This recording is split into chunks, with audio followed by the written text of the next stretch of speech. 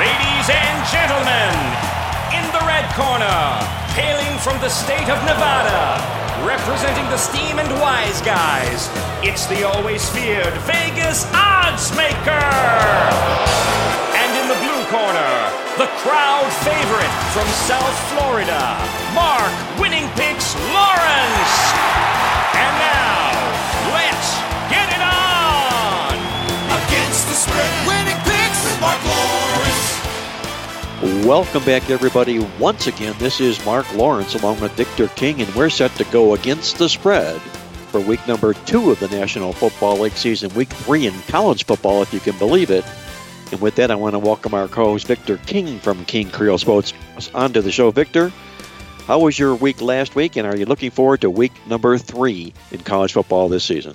Not a bad week. Now, in terms of our totals tip sheet newsletter, I would prefer we could maybe press a little bit of a reset button and start this sucker all over again. Nice on the dogs, nice on the NFL underdogs, but our totals not too well. With that said, I do want to congratulate you. You know, you're the guy who comes up with the best bets in the playbook football newsletter, Mark, and I'm seeing best bets go 6-1 last week, our first playbook newsletter that is a combined college and NFL issue. So nicely played there. We'll see if we can get these totals going in the NFL going this week. And college football wasn't bad either. Not a lot of people were on Army plus the points in that game against Michigan, but your service was, in addition, a point or two winner on Texas A&M, a big dog as well. So first week, okay. Let's hit into week 2 and take care of this sucker today on Wednesday. We're recording it a little bit later today since we had some issues early this morning on Wednesday, but we are ready to go for another big weekend. Well, Victor, our good friend Steve Crabb from Texas sent us an email before we went onto the show with a great idea on the show, and we both concur wholeheartedly about expressing what it is we learned on the football card last week. And we're going to do that in the opening segment here, hit in a couple of facts from college football that we learned and a couple of facts on the NFL side of things. And I'll say this in that regard, Victor, to you. What I learned in the football card last week is an appreciation for a good amount of quality football games. All in all, there were some marquee matchups and, a potential bowl matchup type pairings. But my goodness, I look over this week's card and it looks awful skinny. That's the first thing that I learned on last week's card. How about you? I would certainly agree with that. Where's all the good games this week? I don't see any games matching top 25 teams. That's obviously the case. And, in our business, we're always looking a week or two in advance. And, man, there is going to be some fantastic games next week. We got Michigan, Wisconsin. We got Auburn, Texas A&M, Notre Dame, and Georgia. I don't know about you, but I'm a little bit sick of watching Alabama laying 21 points on the road or laying 50 points at home. And guess what, Mark? They're going to be, I project, a 47-point favorite next week when they're hosting Southern Mississippi. Well, I watched Nick Saban in a post-game interview, and he was lamenting the fact that they're playing whoever they can schedule, that not a lot of teams want to schedule Alabama at this particular period of time when they're so strong. But, the bottom line is they could do a much better job of scheduling those games. And what I also learned is the fact that if he's crying about scheduling those games, why not go to their field and play games at their field as a visiting team rather than being a pansy and staying at home and walking over these high school football teams? It's absolutely pathetic.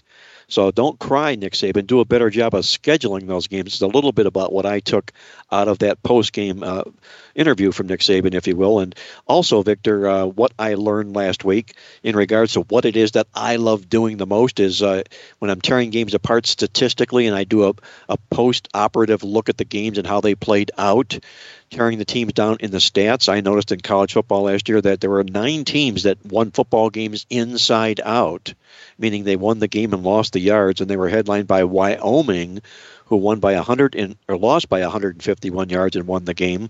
And I'll pass this note along because it'll be in an article that I'll post on the website calling Inside the Stats. Wyoming is one of 2 college football teams this year, Victor, that has started out 2-0, but they've been out-yarded in both football games. a little bit of a surprising stat, so you might want to put them on, prepare to start fading Wyoming sooner or later. That's in regards to what I learned inside out in the stats. How about you, Victor, from an over, under, or point spread perspective in college football last week? What did you learn? Well, first off, another thing I learned last week is we can finally welcome an SEC program into the 21st century of offensive football, and it cost us.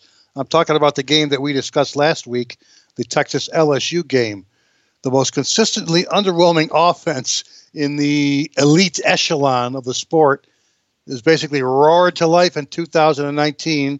They're about a decade or two behind most of the aerial revolution, but I'm talking about LSU.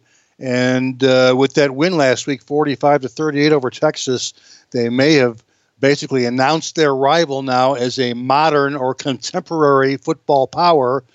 Welcome to you, LSU. It cost me last week as I was on the under, but that's a program that we can finally welcome into the 21st century. In terms of dogs, it hasn't been a great season thus far for college football dogs. Not a good week overall last week, 18-25 and 3 for the dogs. Overall in the season, 40-47-4 ATS. Conference dogs have done slightly better than non-conference dogs. We'll see what happens this week. But again, the final the memory I have of what we learned last week was LSU's finally made it into the 21st century. What do you know? Well, they sure have, Victor. That was an impressive outing by them. Joe Burrow, the former Ohio State quarterback, looked like an NFL quarterback in the football game. And another take that I walked away from the football game is this, about how important it is in finding the best line when shopping for football games. It's invaluable. Oh, yeah. And that was a classic case there. That football game went off at -6 or 6.5. There were plenty of 7s out there all week long. And a person that does their smart shopping would have picked up the +7 on Texas if that's the side they were looking to get at. And instead of waiting for game day, and especially the night of game day night, and taking the worst of a number, you end up being penalized and you end up hurting in your pocketbook because of that. So that was a valuable lesson to learn about the importance of lines and shopping for them earlier in the week rather than game day, because on game day, most of these games have already been beaten up, if you will. Let's take a look, Victor, on the NFL side of things, and I think there was plenty that we can pick up to say that we learned from the as well. And I think right at the top of the list might be the fact that some of these teams that either rested or didn't play any starters in the preseason, they come out pretty good in the opening week of the National Football League. So maybe rest didn't turn to rust for them, but it also means to me that I think we're going to end up seeing shorter preseasons sooner than later. Yeah, I would agree with that. A lot of teams did not play their starters throughout the whole preseason, and yet it was, again, a fairly high-scoring week 1 in the NFL. Average points per game last week was 48.5. That's almost a full point higher than last year's stunning start, in which there was 47.8. The average game went over the total this last weekend by plus 2.6 points per game, officially 9 overs. 7 unders. Again, a case of the haves and the have-nots. Half of all the NFL games last week did indeed have 54 or more combined points. 6 games had 41 or less. There was only 2 games that finished in that, meaty portion of the over-under line range of 42 to 53 points. So, yeah, a lot of scoring last week. Again, half of the games had 54 or more. The primetime games, once again, we talk about the primetime games and the fact there's a little bit of a tax involved if you want to go over the total in those primetime games. It was a good start for under bettors. 1 over, 3 unders in the primetime games, with the average points scored only 36.8. So I would definitely, that's our takeaway, Mark, is that maybe the preseason isn't as important as it should be. We can think about maybe 2 games in the preseason schedule. I know the players are not thrilled about adding 2 regular season games, but we'll definitely see where that takes us.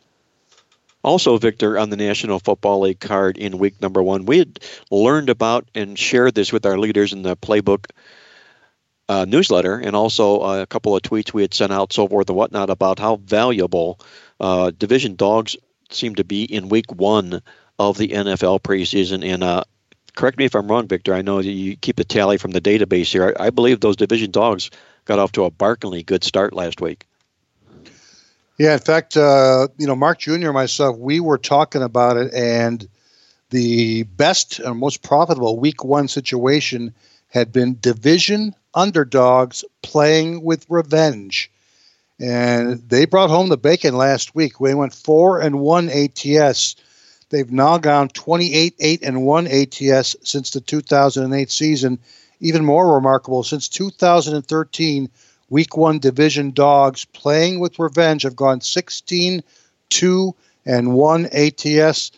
A phenomenal number for the hungry divisional underdogs in Week 1. And it kind of sets the stage a little bit for maybe what's the best profitable situation in Week 2 in the NFL. And after playing around in the database earlier this morning, it's underdogs that come into Game 2 when both teams are off a Game 1 loss. These dogs have done very well, 67% against the spread over a large sample size of 18 years. We're dating all the way back to 2002. Underdogs, Game 2, both teams coming off a loss, 36-18-2 ATS. These teams have gone 10-4 against the spread at home, 14-5 in division play. If you do a little bit of homework, there are 4 of these underdogs going this particular week in which both teams are off a loss, and that seems to be the most profitable Week 2 situation in the NFL. And one thing I learned also last week, Victor, is that number one draft picks in the National Football League aren't necessarily locks, as we witnessed with Kyler Murray with Arizona last week, who struggled mightily throughout the first 3 quarters of his Arizona game with Detroit last week before finally coming alive. And it appears that his stature may end up being an impediment for him, given the fact that he had quite a few passes that were knocked down at the line of scrimmage. He rallied himself back, and it only becomes evident to me, Victor, that he's going to end up not having to be a pocket passer. He's going to have to learn how to roll out, scramble, and get rid of the ball that way. Your other take, Vic, that you might have picked up on Kyler Murray last week as well. I was pretty certain that he would struggle in Week 1 against the Detroit Lions. And like you mentioned, he did through 3 quarters. I think he threw for 72 yards through 3 quarters of play. It was one of our unders of the week in the Totals Tip Sheet newsletter, a game that looked pretty good to me. The game was 0-0 after 1 quarter. After 3 quarters of play, it was 17-6, and we basically had almost marked that under winner up until there was a lot of scoring in the 4th quarter. 5 TDs, 41 points. Here's one that was what I call one of those heartbreaking losses where you lose your play with 43 seconds left in the game. A really nice 4th quarter by Murray, but we were kind of hoping that those first 3 quarters of struggles would carry over through the entire game. And again, it's one of our games where we can say we were on the right side, but all it takes is one high-scoring quarter for an under to lose, and that's what happened in that particular game with the Lions and Cardinals, a rare tie in the NFL. It was a rare tie in the NFL, and in fact, we'll be commenting about that on the Playbook.com website about how poorly NFL football teams fare in games following a tie. After kissing your sister playing 5 quarters of football, these teams have a difficult time of getting back up the very next week. We'll see what happens this week with the Detroit Lions and the Arizona Cardinals out of that football game. Another key stat that I learned last week, Victor, when it comes to handicapping football games the first week of the season, is don't buy into the hype. And if you're from Cleveland, like you and I, Victor, are, there's a lot of disappointed fans right now in Cleveland after watching the Browns' performance against Tennessee last week. They took the opening kickoff, they marched right down the field and went up 7-0, and then they forgot all about how to play football and how to be disciplined as a football team. It was pathetic to watch that football team. 18 penalties for 182 yards. No football team can overcome an avalanche just like that. So the Browns themselves, all the hype, they failed to live up to it. Well, it remains to be seen what happens with them moving forward, and they were part of what might have been a huge ATS point spread lopsided loss. Victor, anything you learned on the card as far as ATS results in the National Football League last week? Profitable day overall for the Dogs. Not straight up. They went 5-10-1 straight up, but 9-7 ATS overall. We mentioned the fact that it was the division dogs They had really clicked last week, going 4-1. And like I said, also last week, 9-7 in terms of over-unders, 48.5 points per game. The the early kickoff games, slightly higher scoring than the late kickoff games last week.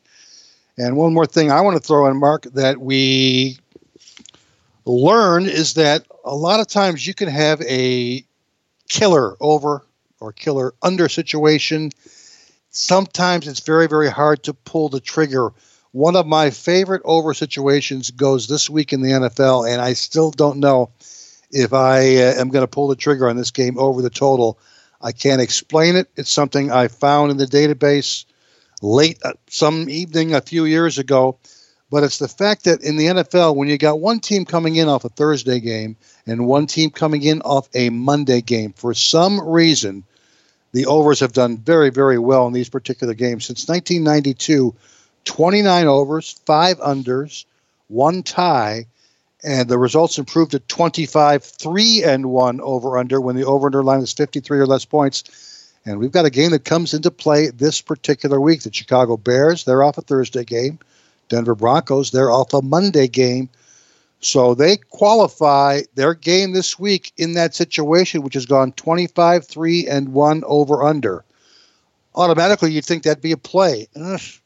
It's tough. Here's our dilemma, and this is my over-under dilemma number 1 this week. Can we trust 2 poor Week 1 offenses to combine for 41 or more points in this particular game? Not to mention, heck, Denver and Chicago, they got 2 of the best defenses in the league. How are we going to get our points for the over to cash? A lot of times the situation presents itself in front of you, but because of the teams involved and what happened last week and their defensive rankings, we may end up passing in that particular game. Victor King talking about the benefits or the effects of playing National Football League overs in football games involving teams coming off a Thursday and a Monday game, but he does it with an asterisk.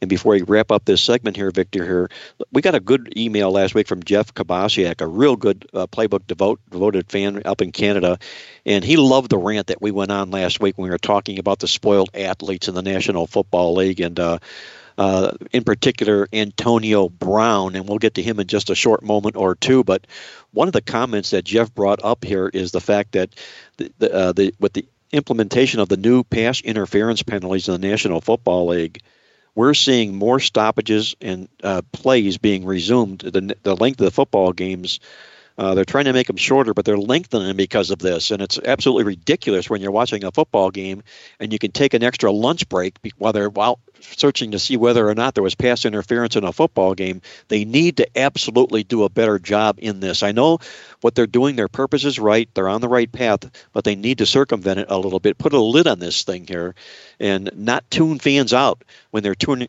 in, waiting for a decision on a pass interference penalty. Victor, your take on this new rule in the National Football League, is it good or is it bad? Oh, no, I don't like it either. I mean, and Jeff's right in the fact that we're overreacting too much. We're overreaching too much. We're over-adjusting too much. We're tinkering too much and trying to make the game shorter in the same breath. I kind of like his solution. Let's play Canadian-style football and reduce it instead of 4 downs to 3 downs on offense. Yeah, 3 downs on offense shortens the football game up. I don't know if it gives us what we want, but it does shorten the football game up. So thanks, Jeff, for that little tidbit there, and we'll see exactly how this new rule fares out in the National Football League. And we couldn't close this segment out without mentioning Antonio Brown once again, only because Antonio Brown insists on being mentioned. He keeps his mug in the news, whether it's for all the right reasons or whether the wrong reasons. And the funny thing here is, Victor, is after all his bitching, he's now being bitched by a bitch who is trying to sue him, if you will, his trainer, for being ungentlemanly-like and forcing himself sexually on her. So, the saga continues for Antonio Brown, who, in my mind, Victor, is a cancer. And he was a cancer in Pittsburgh. He was a cancer in Oakland, and he'll metastasize, and he'll be another cancer in New England. You can mark it down. they just don't change their stripes. Lepers don't change their stripes, and he won't change his stripes either. So while he looks good on the roster and everybody's talking about he'll be the next Randy Moss, he could end up also being the next Chad Johnson in New England, who ended up being a bust up there. And I'm going to vote more Chad Johnson than Randy Moss, if for no other reason, because of Antonio Brown's DNA. I don't know if you want to throw any more salt and pepper on that, Victor, but that's my take on Antonio Brown these days. It's kind of weird. It wouldn't be a day of the week without some sort of Antonio Brown saga, conspiracy, something going on with him. On a side note, he was a wide receiver on my keeper fantasy league, so that means you get to keep him for the duration of his career. Fortunately for me, I did cut him in the off season, and I took his expensive salary and I invested in Julio Jones instead. So I'm kind of glad he's off my fantasy team. I think New England might feel the same way. If they thought that Antonio Brown would play by the Belichick rules, I think New England is sadly mistaken. In terms of image, it probably doesn't matter to New England that much. This is not a team that's very image conscious. I bring up Deflategate. I bring up Spygate. I bring up Robert Kraft down here having fun in South Florida. So they don't care too much about image. But the commissioner of the NFL does, and the NFL as a league is very, very image conscious. So you might see him put on the commissioner's exempt list in the next day or two, meaning he would be paid, but he wouldn't be allowed to play. We'll see what happens as the saga continues. As the world turns in Antonio Brown's world, I'm sure this is not the last conversation we'll have about him between now and the end of the football season. Hey, don't go away, guys. When we come back, Victor and I, we're going to get into our College and National Football League games of the week. We'll tear apart a good college football game when Iowa travels to Iowa State for our college football game of the week, when we're back with more shortly here on Mark Lawrence Against the Spread. It's time to experience the all-new Playbook Experts VIP Experience. Only the Playbook Experts VIP Experience offers We Pay the Juice, conflict game notices, tokens bonuses, SMS alerts, and Genius Game alerts. It's the only customer experience of its kind. To find out more about becoming a Playbook Experts VIP, log on today at playbook.com or call toll-free for more information at 1-800-PLAYBOOK. Become a VIP this football season with your Playbook Experts VIP membership.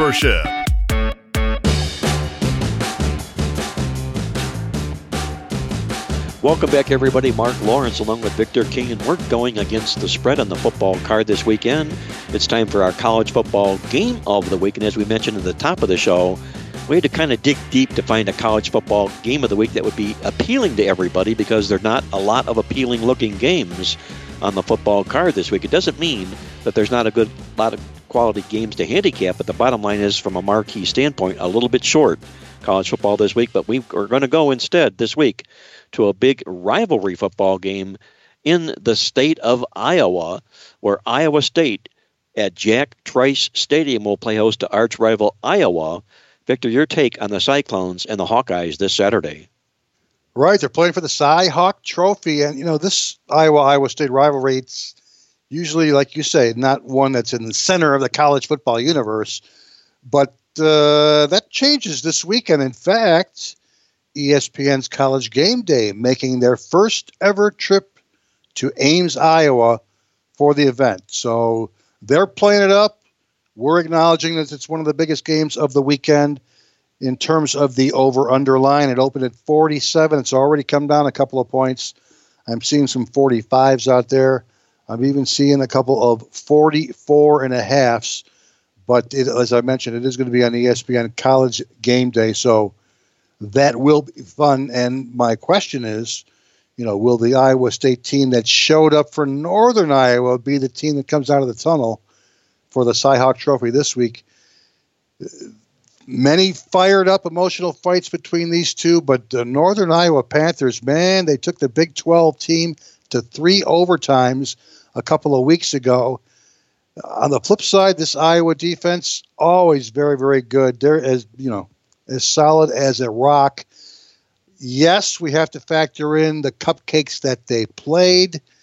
They stalled Miami University. They destroyed Rutgers. And, of course, now they're going to be playing an Iowa State passing game that should be better as the season goes on. But it did stall way too many times against the Panthers in that first game. Meanwhile, if not for perhaps Ohio State and Justin Fields, you can easily make a case that Nate Stanley of Iowa is probably the best quarterback in the Big Ten. Coming off a very strong, 236-yard performance, 3-score day against Rutgers. And I know Iowa State has a pretty solid secondary, but they're going to need a little bit of a pass rush that's going to struggle against the Iowa line. In terms of series history between these two teams, relatively low scoring. Yeah, every 5 years or so, you're going to get one of these 44-41 barn burners in overtime, like what happened in 2017 when Iowa won 44-41, or what happened back in 2011 when it was Iowa State who won 44-41, again in overtime. Those games aside, it's been, like I say, a pretty low-scoring series. The last 10 meetings have gone 3-6-1 over/under. Average line, 47.3. Average points scored, 38.1. So even though you had two of those 85-point outings between these two teams, the average game has still gone under the total by minus 9.2 points per game. That's the way I'm leaning, Mark, in this particular game. At 47 or 48, it would have definitely been a play for us.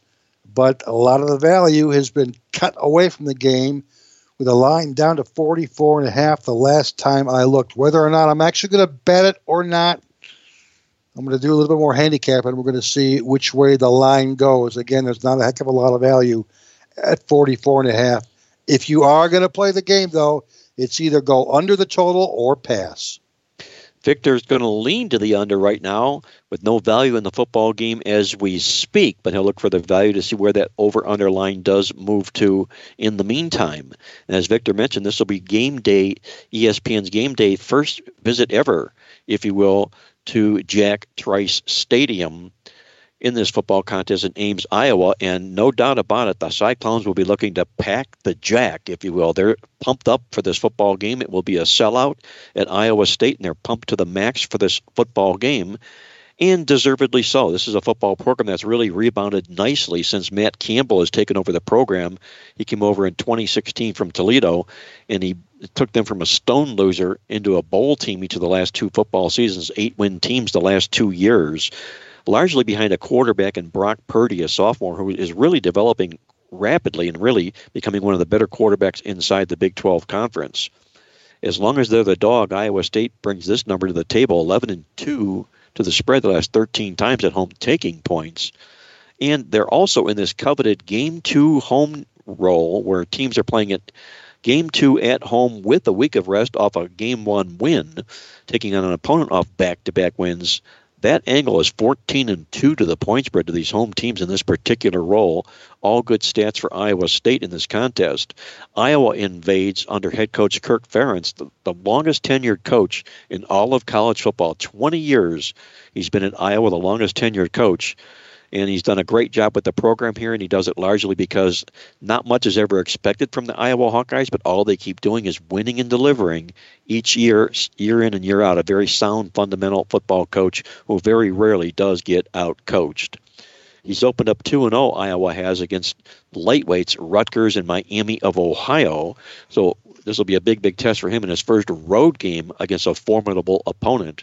Iowa just 1-3 to the spread on the road off back-to-back home games, and just 2-5 to the number as a non-conference road favorite. The big stat for me in the contest here is from Matt Campbell, who is playing with 3-year exact triple revenge against Iowa. He's been at Iowa State 3 years. He's lost all 3 times to Iowa. I love triple revenge exact because a team or a coach looks to stop the dominance before it does become just that dominance. You look at Matt Campbell in his career. He's 7-0 against the spread when he has revenge. He's the underdog taking on an opponent off back-to-back wins. I'll play Matt Campbell and Iowa State as they pack the Jack in Ames, Iowa against the Iowa Hawkeyes on Saturday. Don't go away, guys. When we come back, Victor and I are going to tear down our NFL Game of the Week, and we've got a dandy inside the NFC North Division when the Minnesota Vikings take on the Green Bay Packers. We'll do that game and hop out to Las Vegas when we're back with more here on Mark Lawrence Against the Spread.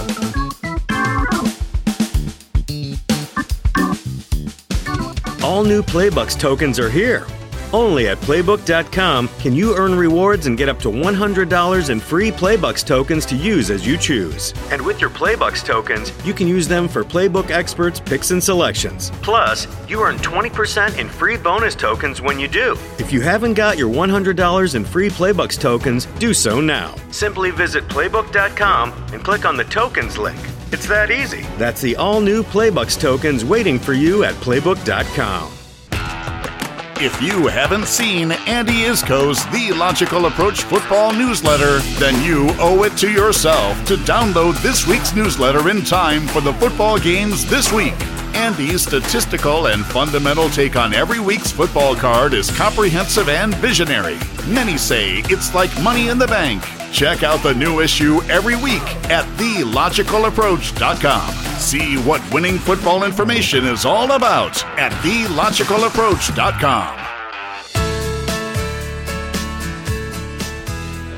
Welcome back, everybody. Once again, this is Mark Lawrence along with Victor King, and we're excited as we go against the spread on this week's NFL and college football cards. And it's time now for our NFL football game of the week. And we've got a beauty inside the NFC North Division when the Green Bay Packers play host to the Minnesota Vikings at Lambeau Field.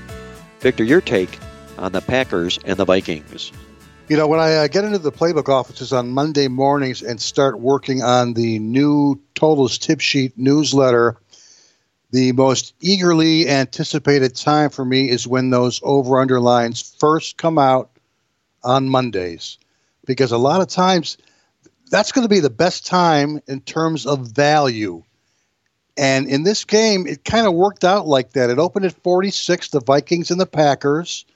I immediately went online, played the game under the total. Later on in the day, it started going down.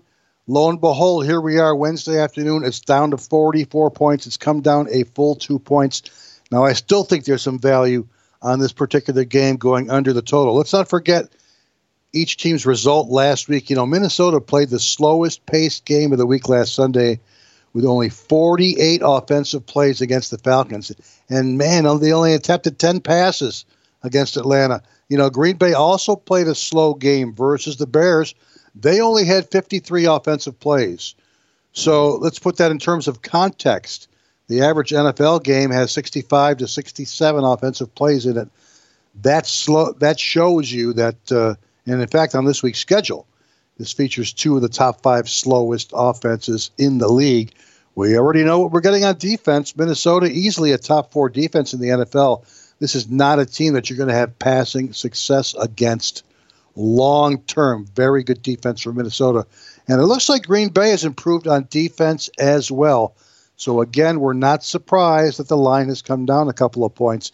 This is a series that's gone under the total by a margin of more than a full touchdown a game, minus 8.4 points per game in the last 9 meetings. My first query in regards to this game had me looking at NFL division games in the second week of the season. This has gone 3-15 over-under since 2012. Week 2 division games in which, A, the home team is favored, and Green Bay is indeed, and the over-under line is greater than 42 points. There's another week-specific situation that applies to this game only in the NFL this week, and that is all Game 2 home favorites of minus 2 or more points when both teams are off a Week 1 win. Again, when the over-under line is 42 or more points, and this is the only game this week in the NFL that qualifies in that underwhelming 0-13-2 over-under situation. I know the Packers are playing with a little more rest in this game. That's okay by us because last season, NFL home teams off a Thursday division road game went a perfect 0-5 over-under. So we're anticipating a score, well, I don't know, 21-17, 24-17. I don't know which way that you'll be going in terms of the side play. But another thing that I came across in Mark when I was looking for over-under situations was the fact that Green Bay starts a three-game homestand.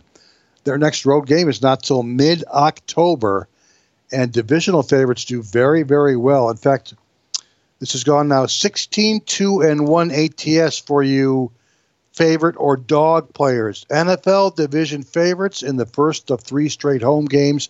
That applies to the Packers this week. I'm kind of hoping that's the way you're going, Mark, in terms of the Packers and the Vikings. We're definitely going under, but which way are you going in terms of the side? Well, Victor, I'll say this. If you're on the Packers, so too am I. And I'm going to break this game down and tell you some of the reasons why I like the Green Bay Packers in this contest. For openers, you're talking about a Minnesota football team. Both of these teams come in off division wins and covers in their first football game of the season. That makes this game highly important because the winner goes to 2-0 on the season here. The Minnesota Vikings, we all know Mike Zimmer has been a money machine in the National Football League, but he's only 15-14-1 to the spread in division games. He makes all of his money outside the division, where he cashed handily last week against Atlanta. And when I say cashed handily against Atlanta, he did so despite the fact when you tear down the numbers and look inside the numbers that the Minnesota effort last week, he was outgained in the contest. 28 points. He put up only 269 yards and got out-yarded 76 yards in the game. He wins the turnovers 3-0 in his favor. A big, big reason why Minnesota wins that game last week. The Vikings come in here.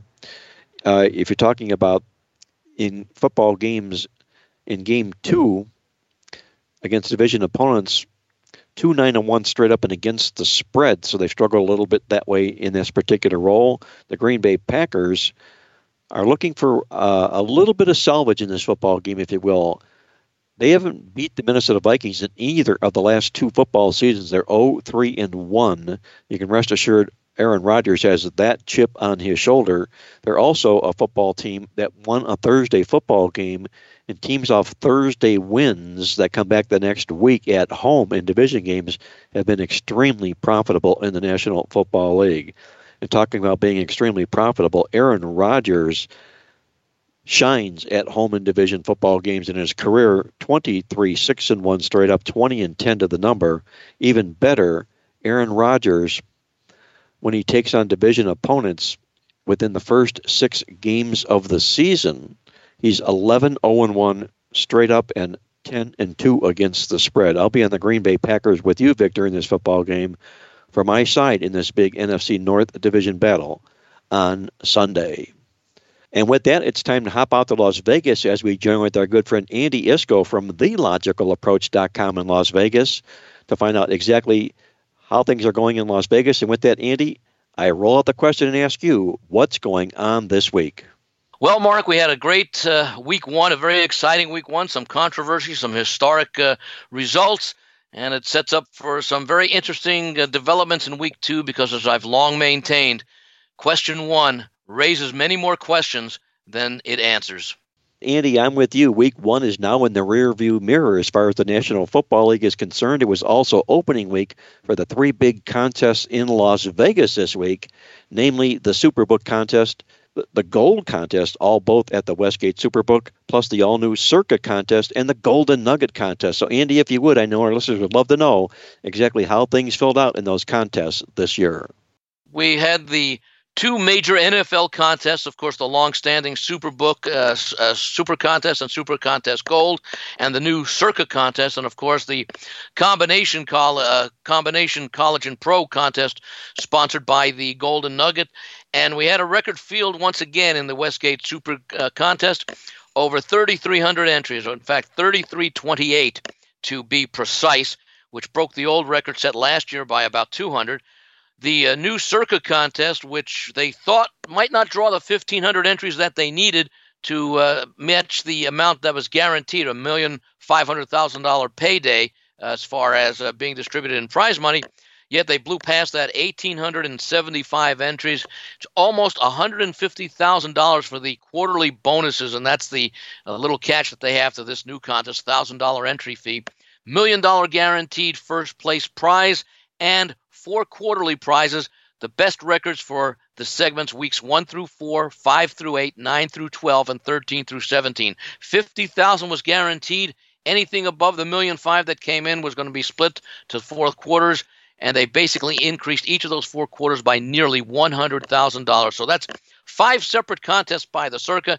And, of course, the Golden Nugget this year had another very nice field, 282 contestants. Looking at the results from the main Super Contest Classic, I guess they call it, to differentiate from the Gold, there were 3,328 entries. Interestingly enough, 9 people did not turn in selections. But what was pretty nice was 60 of the 3,328 contestants who did turn in selections, 60 of them were a perfect 5-0.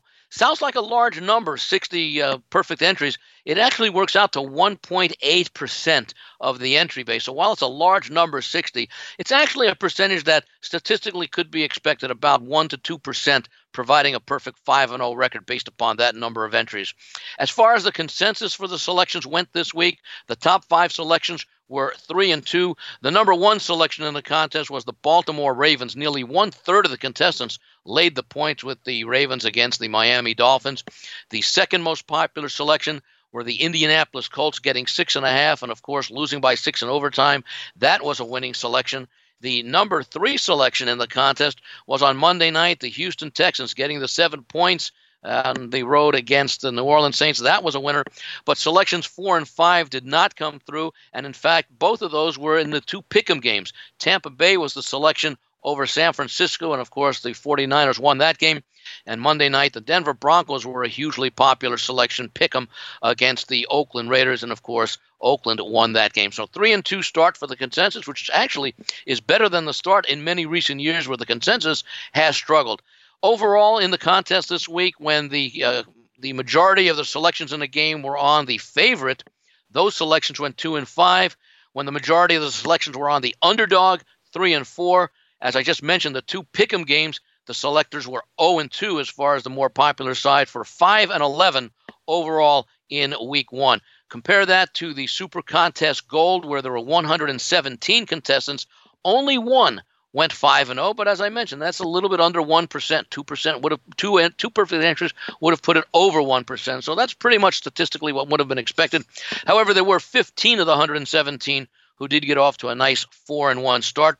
Similar to the Super Contest Classic, the results for the top 5 consensus picks were 3-2. A little bit of a different distribution. The $5,000 entry fee generally would indicate that you'd have more sharp money in this contest, and generally sharp money will tend to favor underdogs, and such was the case in this opening week's contest. The Buffalo Bills were the number 1 selection. They covered their spread against the Jets in their outright upset. The number 2 selection, the Indianapolis Colts, also a covering selection at 6.5 points. The number 3 selection, the Houston Texans, another underdog, +7. They covered their selection. The 2 losing selections amongst the top 5, the Jacksonville Jaguars did not cover the +3 against Kansas City, nor did the Carolina Panthers cover the +2.5 in their 3-point loss to the LA Rams.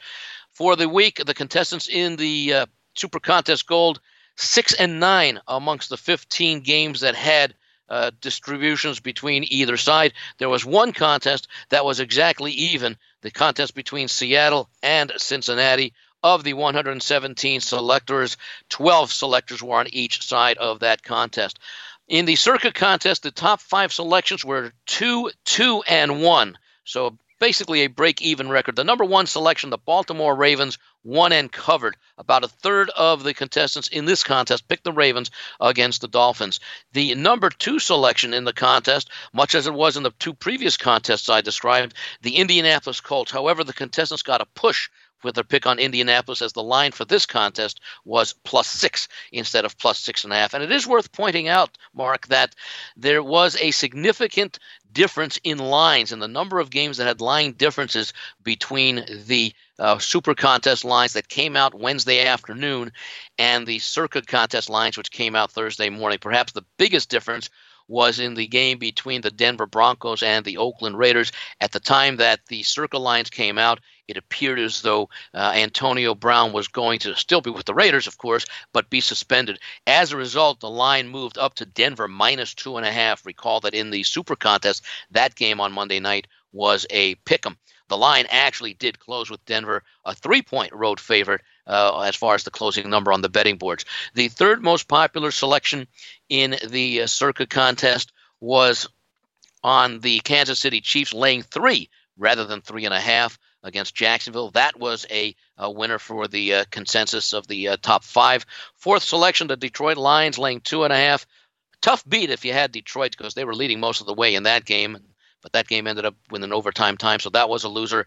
And then the fifth most popular selection was a loser, Tampa Bay, with the pick'em against the San Francisco 49ers. So the top 5 selections were 2, 2, and 1. Overall for the contestants, the results for the week, 5, 9, and 1 for the results for the overall contestants.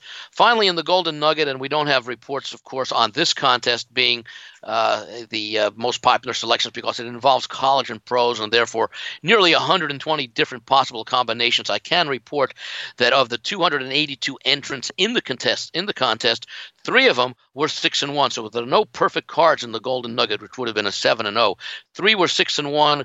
Another 8 were 5-1-1 for 5.5 points, and 27 contestants were either 5-2 or 4-1-2 for a total of 5 points. Of course, all these contests use points, but we're talking about with pushes available in the Golden Nugget contest this week. There were half points involved. So that's the contest wrap up for the first week of the major contest here in Las Vegas.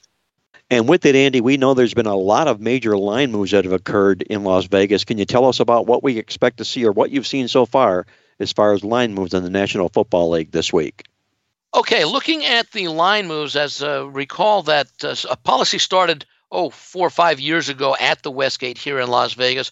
On Tuesday of the week preceding the games of a given week, the Westgate puts out lines for the following week. So, for example, last Tuesday, the day after Labor Day, prior to the start of Week 1, which began with the game on Thursday night between Chicago and Green Bay, the Westgate put up lines for Week 2, the games that are going to be played this week. These are not informational lines.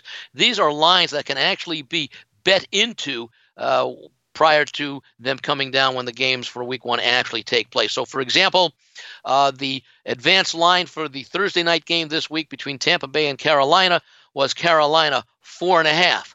Well, when the line came out Sunday evening, after the playing of the Sunday games, Carolina had been installed as a 5-point home favorite. Of course, Carolina losing to the powerful Los Angeles Rams, Tampa Bay losing at home in a pick'em game to San Francisco. So the lines maker made a half-point adjustment. That line has since been bet up to Carolina 6.5.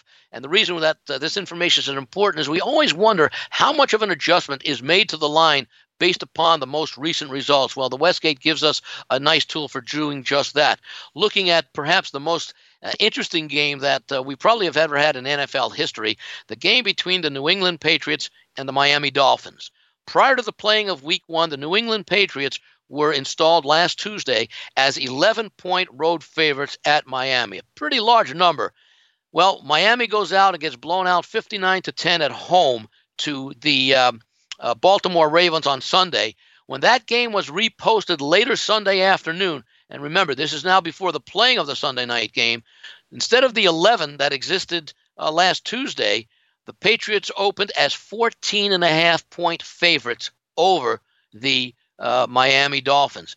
And then we saw New England blow out Pittsburgh on Sunday night. So they took the game off while that game was being played. On Monday morning, there was another 2-point adjustment. New England opened Monday morning as a 16.5-point road favorite against Miami. It's since been bet up to New England, a 19-point road favorite. And I know that this is close to being the largest road favorite that I can recall going back nearly 40 years in my database. In fact, the only other one that comes approaching that, and there's a little bit of a difference in some places whether the line was 18 or 19, but in the undefeated season of 2007, the New England Patriots were 18 to 19-point road favorites at Baltimore. There's a real good chance this line will at some point approach 20, maybe even 21.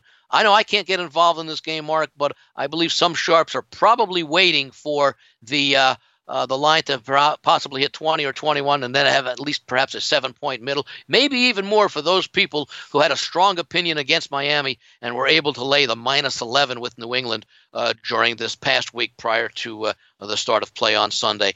Those are probably the most significant moves that have occurred. I can mention a couple of others that appear to be moving a little bit. Baltimore also, as a result of that win, and Arizona with that overtime tie. Baltimore was a 9.5-point home favorite against Arizona, the line that came out on Sunday evening when the lines were reposted. That line opened and remains with Baltimore a 13.5-point favorite. So the lines makers not shy in making rapid adjustments where deemed necessary. We always say you don't want to overreact to what you saw last week. At the same time, you don't want to fail to react. So if that indeed is true, and the lines makers did not overreact in either the game between Baltimore and Arizona or the New England and Miami game, one wonders what the books would have liked to have put up if they did overreact. One can only imagine that Baltimore might have been close to a 17-point favorite, and perhaps the Patriots would have opened 21-point favorites.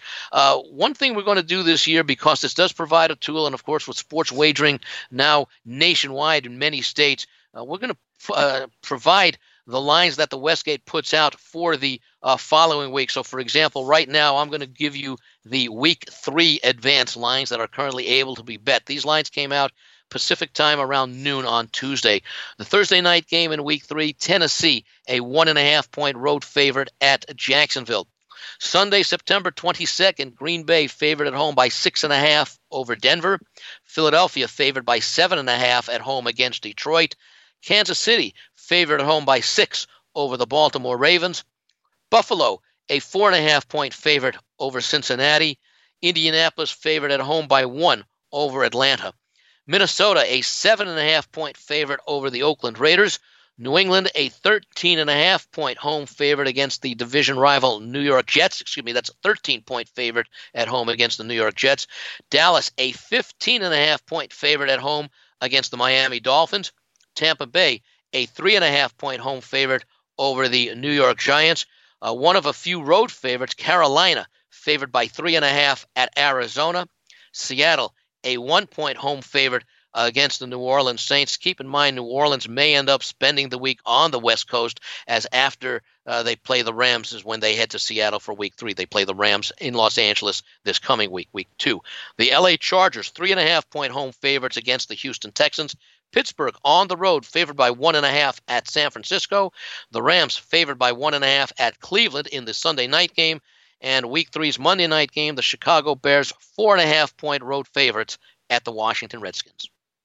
Before I let you go, I know our listeners are going to love to know what you've got on tap on the National Football League card this weekend as far as a free complimentary selection is concerned. Well, I mentioned you don't want to overreact to what you see in Week 1, but you do want to check off some of the questions that you may have had coming into the season. And the game I'm going to go with this week is Cincinnati at home against the San Francisco 49ers. This game actually opened Sunday evening with the San Francisco 49ers at the Westgate favored by 1.5. The early money has come in on Cincinnati, and I can understand the move with Cincinnati favored between 1.5 and 2 points. And I agree with that move. Coming into the season, Cincinnati, there were not a lot of high expectations. They made that long-awaited coaching change with Marvin Lewis being let go last year, probably several years later than a lot of fans would have liked to. People forget that when he took over Cincinnati, they were one of the worst franchises in the NFL.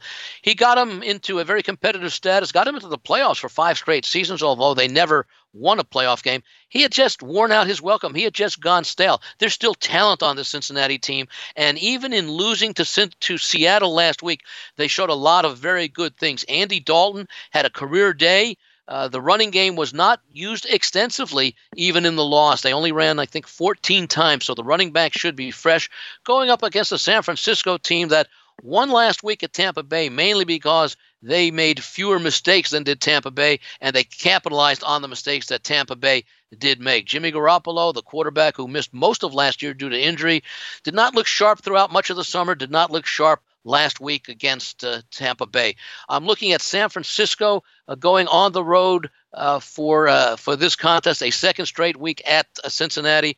I think Cincinnati may be one of those teams. Remember, they got off to that hot start last year and then cooled. I think they have more talent than a lot of people recognize. Even A.J. Green has a nice complement there. He's going to be out for a good part of the season. John Ross III filled in nicely at wide receiver last week. I'm going to go with the Cincinnati Bengals. If the line continues to move, I would not lay more than 3 points. But right now, you can lay as low as actually I've seen one rogue line of -1, but mostly 1.5, a smattering of 2. So I'm going to go with the Cincinnati Bengals to win and cover this weekend against San Francisco. That's Andy Iskoe on the Cincinnati Bengals for his complimentary play on the show this week. And I want to remind our listeners once again, if you haven't done so yet, download a copy of the Logical Approach Football Newsletter, a must-read for the football season. Check it out now online at thelogicalapproach.com. Andy, I'm going to wish you the best of luck this week, and I'll look forward to catching up with you next week here on Mark Lawrence Against the Spread.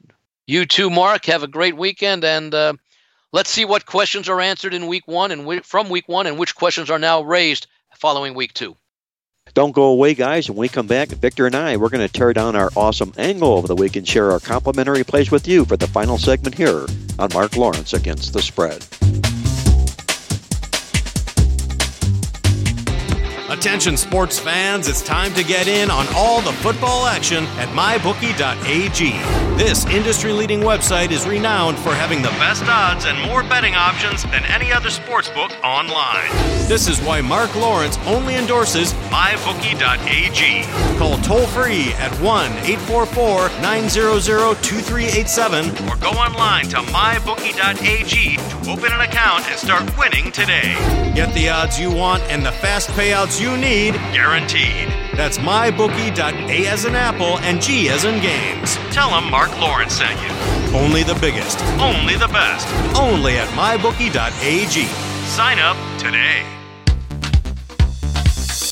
And now, the moment you've been waiting for. From the hot South Florida sun, it's Mark Lawrence with his awesome angle of the week. All right, guys, let's get to it. Our awesome angle of the week on the college football card this week. It's an oldie but goodie. We call it Lean on Me. And what we're looking to do is to play on any college football underdog with 17 or more returning starters that's coming off a point spread loss if they allow fewer than 33 points per game and they're seeking revenge against a non-conference opponent before Game 10 of the season. Our 17 returner starter team coming off that point spread loss who allows less than 33 points with revenge this week is UCLA. We're playing them because teams in this role are 24-8 against the spread. That's a 75% point spread winner. UCLA plus the points against Oklahoma for our awesome angle of the week this week. And with that, I'm going to hand it off to Victor King from King Creole Sports to find out what Victor's got on tap this weekend. And also, Victor, if you would, share our complimentary play with your listeners out there as well. Can do. We've already got a selection up for the Thursday night NFL game between the Carolina Panthers and Tampa Bay Buccaneers, an over-under selection in that game. We're also promoting our 4-star over of the week in the NFL. One of the Sunday games that we figure to be a shootout. The database is in agreement with us. That will be available at the playbook.com website anytime on Friday. And before we throw out our free play of the week, I want to pile on to Andy's play a little bit if I can in regards to the Cincinnati Bengals. Maybe add some against the spread fuel to the fire, if you will. But again, this is something that I found when just playing around in the database. And it's for NFL teams who begin the season with consecutive road games. They really perform poorly in that second road game, regardless of the outcome of the first one. This is one of those patterns that's established itself very, very recently. And here you go. In the last 5 years, according to our database, NFL Game 2 teams playing in the second of back-to-back road games, 2-17 against the spread. Guess who that applies to this week? The San Francisco 49ers. You could almost say that this is an unfair scheduling disadvantage for the Niners to open up with a cross-country game against the Tampa Bay Buccaneers in week 1, fly back home, do their normal practice thing at home in the Bay Area, fly back over to the East Coast and play the Cincinnati Bengals in week 2. They They qualify in that 2-17 ATS play against system. Game 2 teams playing in the second back road games. And in fact, there's 3 other teams this week playing in the second and back-to-back road games. We'll let the astute listeners decipher what those teams are. But I'm in total agreement with Andy on the Cincinnati Bengals this week over the San Francisco 49ers. And for our free play, why not turn it over to Tuco? You know, Tuco did well last week. His very first team total of the week was the L.A. Chargers over 25 points. We were stuck on 24 for a while there, but he brought home a winner in thrilling overtime fashion. The Chargers scored 30 points in their home win against the Colts.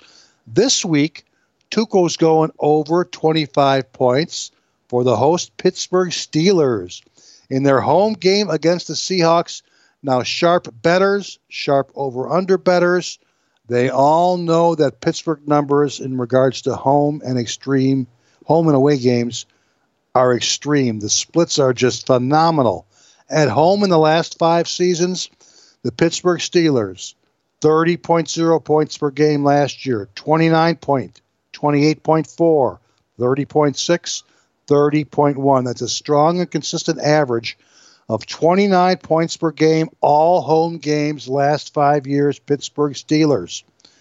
Now, yeah, I'm aware that they played a tough road game against the Patriots last week, Mark. That's okay because the database tells us that NFL home teams have averaged 32.4 points per game after playing a road game against the New England Patriots.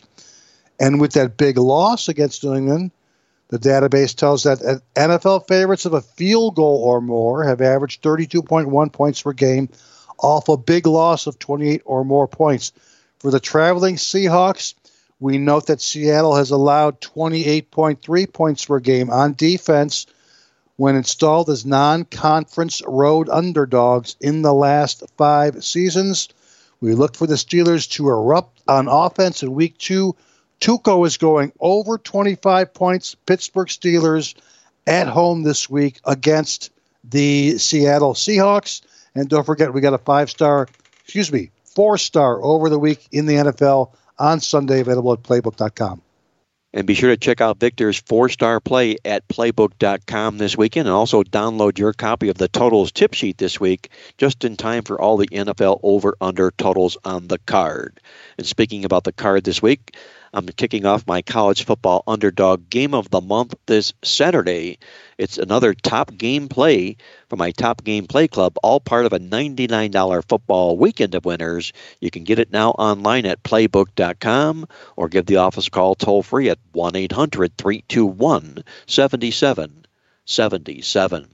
With that, my complimentary play on the football card this week, I'm going to go right back to West Virginia, not because my wife is from West Virginia, but because I like the football team this week. They're a 6.5-point home dog against NC State. You got NC State, the Wolfpack, coming in here after playing both of the directional Carolinas, East Carolina and Western Carolina, both at home to open the season.